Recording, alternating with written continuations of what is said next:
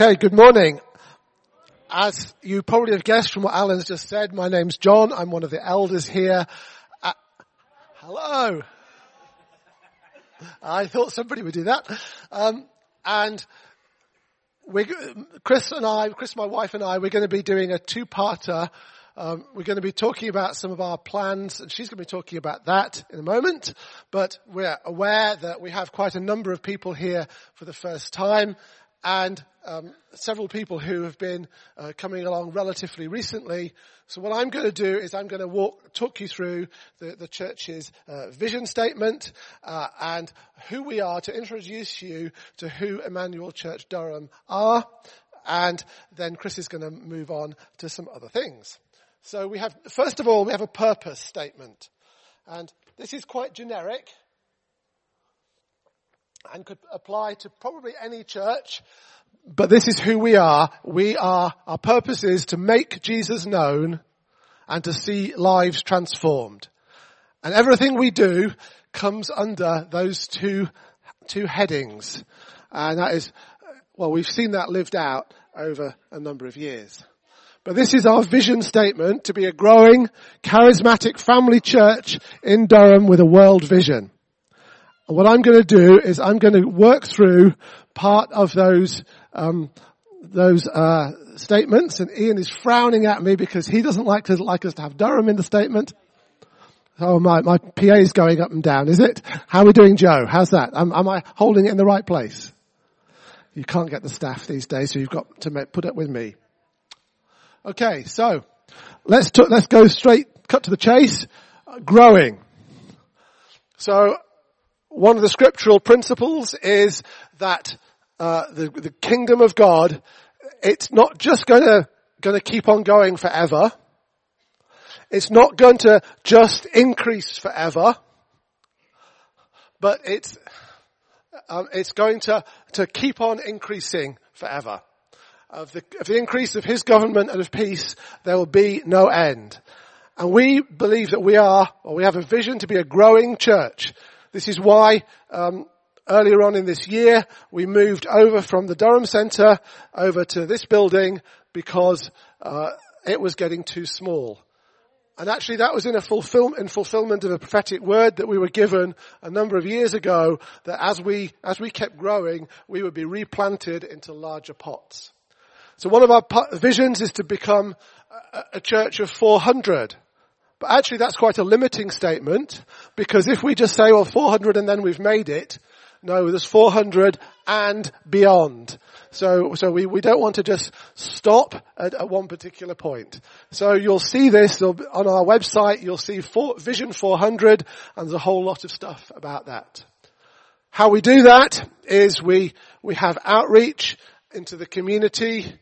We have people who go regularly onto the streets. I'd like to give a shout to Ron, who for many, many years, he's been faithful in spreading the word in the marketplace, usually during the summer when it's slightly warmer. But we have other people who are regularly on the streets in Durham, communicating the gospel. And we also run, and have run for a number of years, Alpha courses. And there are many people, as I look around, who have come into the church through Alpha. We also want to be a welcoming church that welcome new people among us. So if this is your first Sunday, give me a wave. Welcome. You're welcome. And once you've been coming a while and you've decided that this is where you want to stay, we have church membership. We believe in membership. And if you're interested in that, you should see Ian, because he will be able to do all the necessaries. But growing isn't just about growing in numbers. It's about each of us growing in our faith. So in 2 Thessalonians it says, your faith is growing abundantly.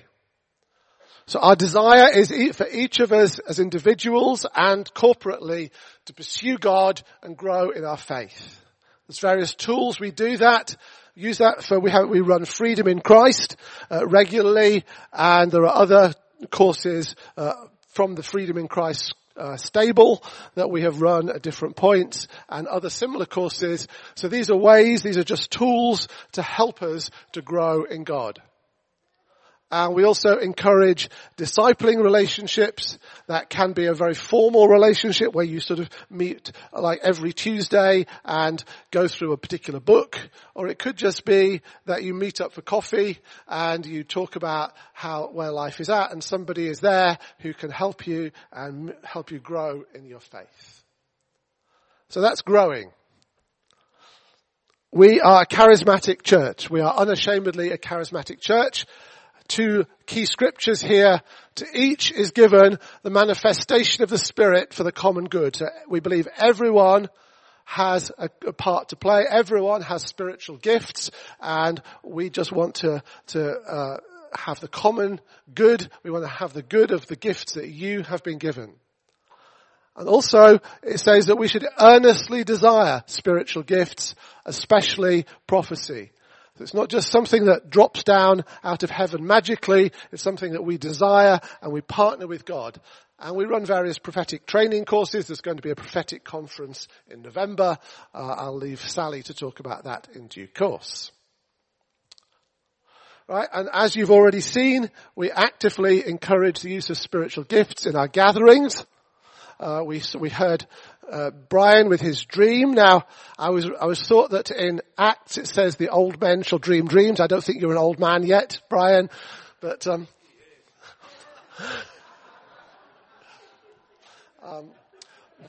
but gifts of the Holy Spirit are not just for our meetings. They're not just for our gatherings. They're for life. So we can use prophetic words with friends when we're praying for them, or for words of knowledge. We have Scarlett, who's not among us, who has quite a track record of having words of knowledge for healing for random people she meets in the streets. I'm not quite that brave, but I have done healing on the streets where other people did the contact, and I prayed and I saw people healed. That's great. But baptism in the Spirit is available for all. I use available because for many people I know it's a journey and it's a process. And so we're not saying this you have to have had that experience, but we are saying that it's available and we want you to see you come through into the fullness of that. But being charismatic also shapes our lives. Back in 1980, Emmanuel Church was established by David Campbell, who's going to be here next month. And he was given a word that we should be called. He was to establish a church, and we were to be called Emmanuel because God's presence was going to be among us. And that's, Emmanuel means God with us. And it's in our DNA, it's our desire that we want to have a presence of God. That's the thing that we cover most. Hello, I'm about to be joined here. We encourage ministry times. We have ministry times quite often where you can experience the presence of God. You can have your own personal encounter. And over the years, we've been shaped by a number of prophetic words. I'm going to share one of them a little bit later. And we believe that the gifts of the Holy Spirit are there for building of the church. We're a family church. We have Dan and Matt leading rising generations from 0 to 18. So it's all the way from the creche through to the youth. We have Johnny, who's actually in here, so he was giving me some funny faces earlier, so I'm going to embarrass him now, although he's impossible to embarrass, so that's fine. He leads Rising Generations for students and 20s. And we also encourage our children, young people and students to be part of the life of the church and part of our serving teams. So if you're one of the new students who's just arrived and you have a heart to serve, we would love it. Go and talk to somebody. You can talk to me and I'll point you in the right direction. Good. But family isn't just about children, young people and students. Family is about all of us. We want to share life with each other in all that we do. We want to support the single, the married, the young and the old. And that's part of who we are. One expression of that is we have small groups that meet through the week, which are called Emmanuel communities. And that's a context where we can easily be family with one another. We can be supporting, and we can have people in and out of our houses where we can build relationships. So we are a growing charismatic family church. Last thing is we have a world vision. Getting on for 30 years ago now, which is quite scary, we had a significant prophetic word that we should go to the nations and God would give us Durham. When Chris and I first joined the church in 1994, we were very much focused on the city and perhaps the villages just around. This word completely changed us.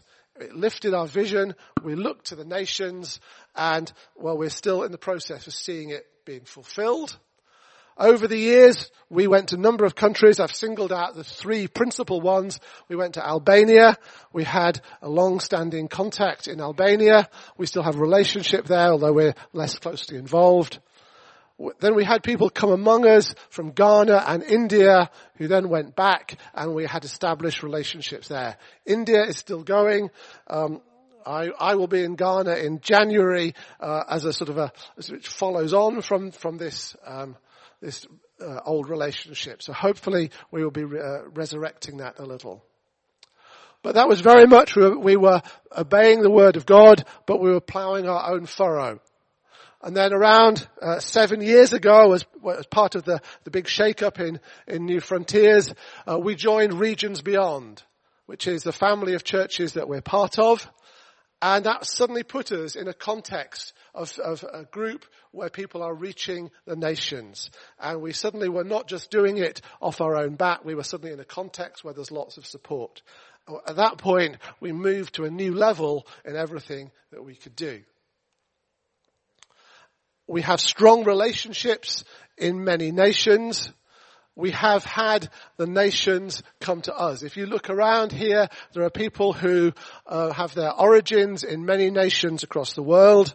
And we also have people who have significant experience of missionary work and outreach in different nations who have all come. God has added them to us, and there's something very special that He is doing among us. In the last year, I think we've had, now I may have missed something here, but I believe we've had short-term mission trips to Bulgaria, to Kenya, to Turkey, to Dubai, to India, to Mexico, and I'm not counting everywhere that Sam has been, because that would at least triple that list. If those of you who don't yet know Sam, you will meet him. He seems to be definitely our very own global nomad.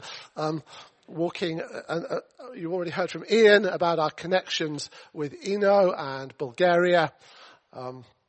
And we've also had church members going out and living for short or long term in various countries. At the moment, I believe we have India. We have Caroline, who is actually here at the moment, but is going to be back in India. We had Janet in India for a number of years. We've got Jeremy and Laura, who I think are on their way back from Kenya at the moment. I included both Qatar and Dubai. That's a slight cheat. Tayo and Taiwo have just moved from Qatar to Dubai. And we have our very own Steve and Virginia, who are in the process of moving to France. And we've also had people like Tamsin, who were in France in the past. But what we're going to talk to you about now is that Chris and I, who we spent a year in Japan 7 years ago, and we're about to go back on Wednesday. We're flying out, and we're going to be there until just before Christmas. So over to me. I will just keep talking while they get the PA levels done, and we swap over onto my PowerPoint. I will just keep talking as it comes up. There's a bit of a crackle on the line. Shall I go? I'm going to go instead. I'll try and move it away. Is that any better? Okay, good. Right. So, We are going to Japan for 3 months and trying to, there's still a crackle. I'll go for the hand mic.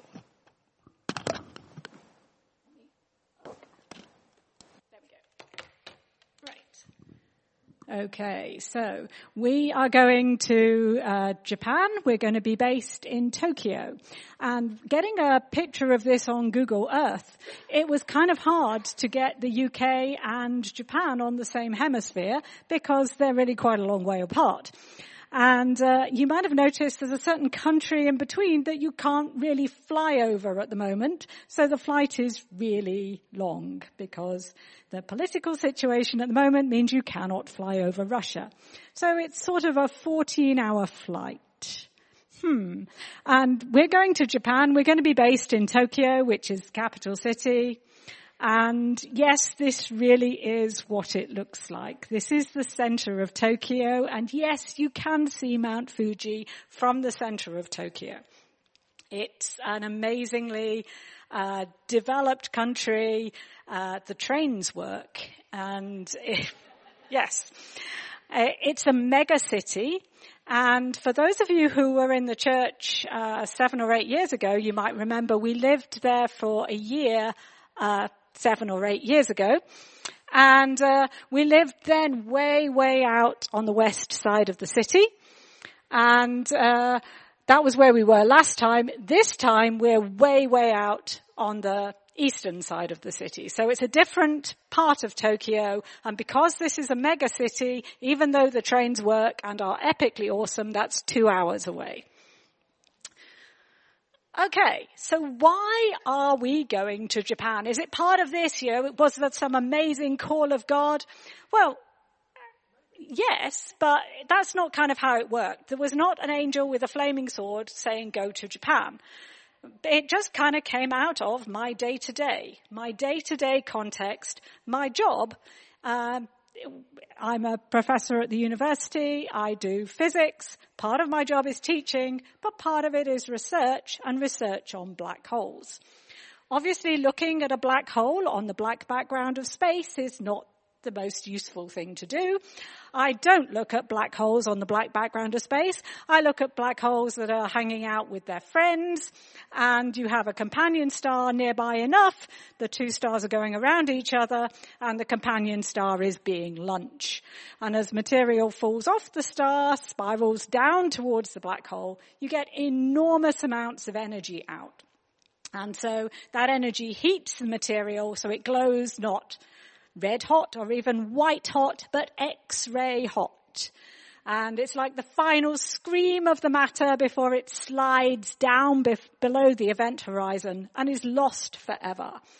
So I look at that final scream and I want to look at the sky with X-ray eyes. But the problem with looking at the sky with X-ray eyes is from the ground you see absolutely nothing because our atmosphere is thick as a brick to X-rays, which is very good news for our DNA, but very bad news if you want to look at X-ray hot objects.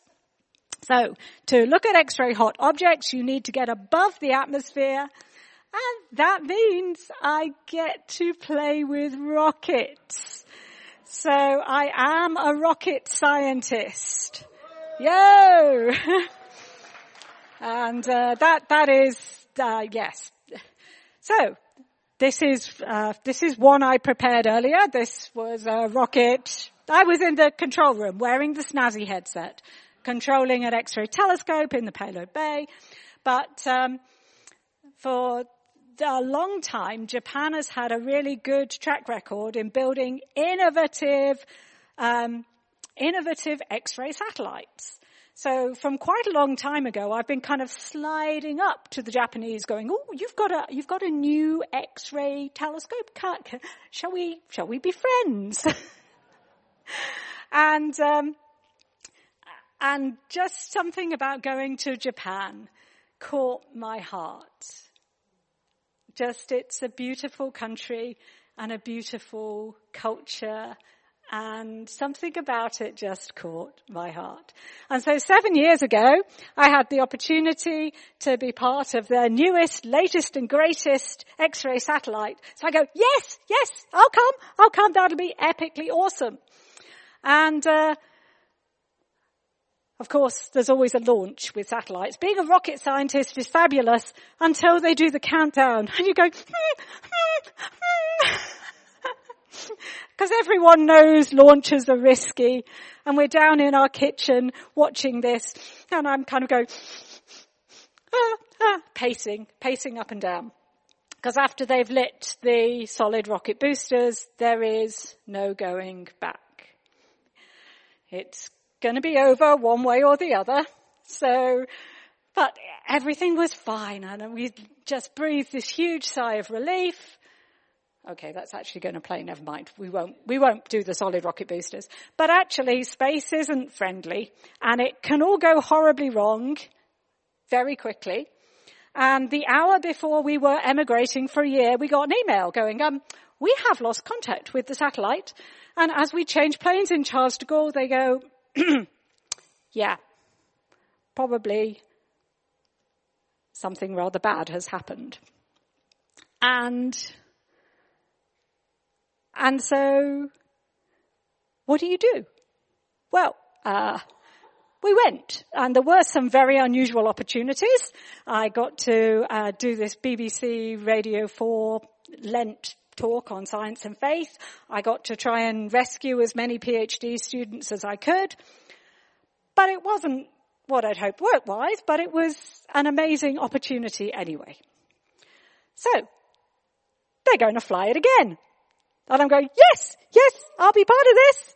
And the launch was last month. But it was going to be 2 years ago. So I went to Japan last October, but launches get delayed. So actually it was going to be March this year. So I planned on going back this October. But then it was delayed until last month. And so actually there still won't be any new data when I get there.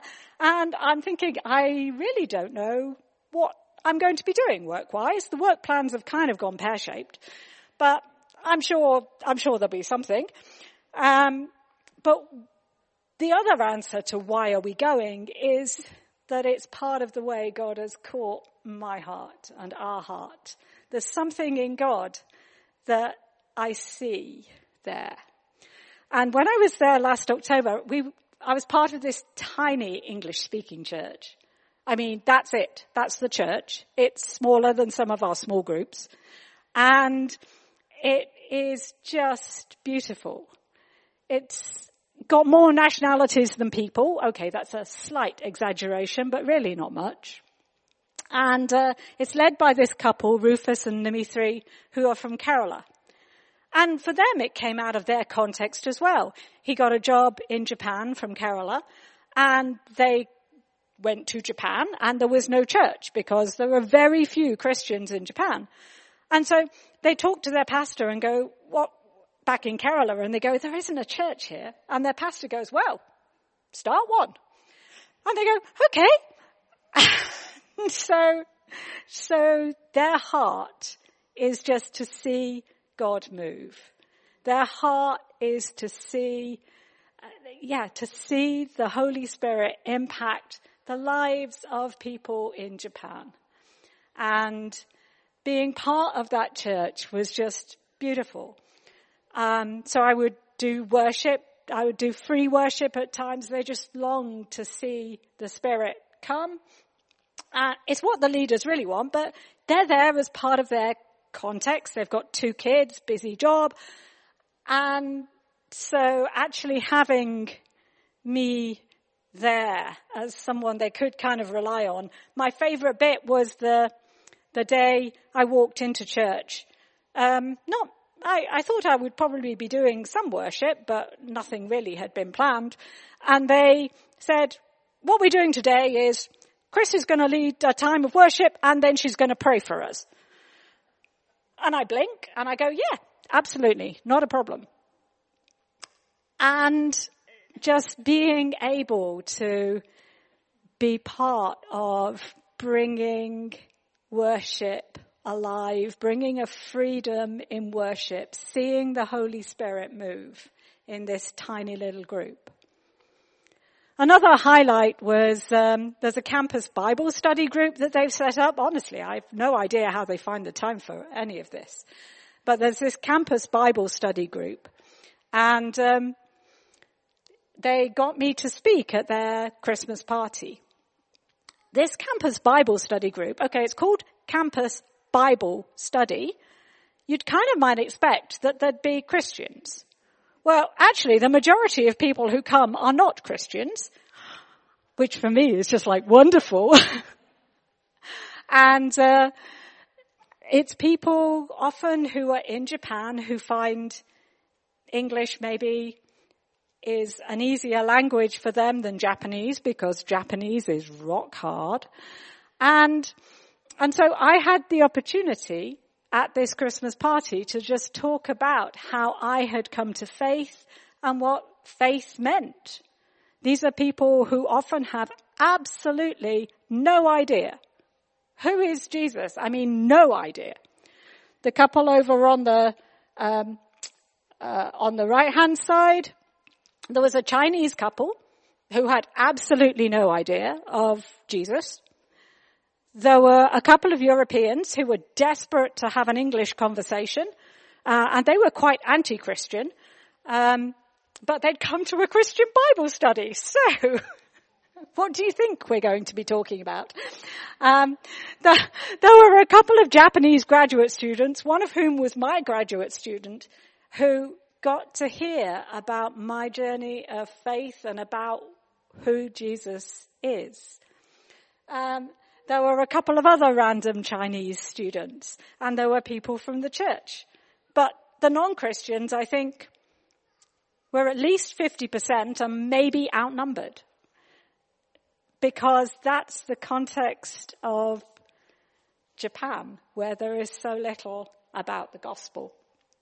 It's a very, very secular country. So John came out for 3 weeks at the end of that, and together we can do more than we can as individuals. And it was fabulous. He got to preach one Sunday, which was Christmas Day, and so he did this really cheesy segue and preached on gifts of the Spirit, because it's Christmas and you do gifts. And it was a really cheesy segue. But he prayed for people. We could then go around and just pray for the church, praying for people to be filled with the Spirit, for the gifts of the Spirit to blossom. And they were. The presence of God was there. And it was beautiful to see. So that's, in a nutshell, the context. That's what we've been doing so far. That's what we're planning on doing. As you see, my work plans don't tend to work out very well, but the church plan, Jesus has a grip on.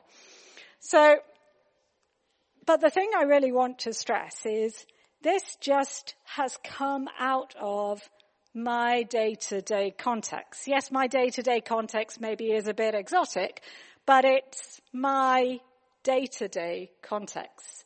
And we all have a day-to-day context. And God can use our day-to-day contexts, all of our day-to-day contexts, because Jesus is with us in the day-to-day. So people around us here, I mean, it's obvious in Japan that nobody has a clue about Jesus. There are very few Christians. But look around your office, your friends, your context. How many people do you think actually have any idea about the gospel? In our culture, there's a lot of kind of residual Christianity. But the people around us, they kind of think of Christianity kind of either as judgmental, that God is judging them, that they're always going to fail, or that it's about being a nice person.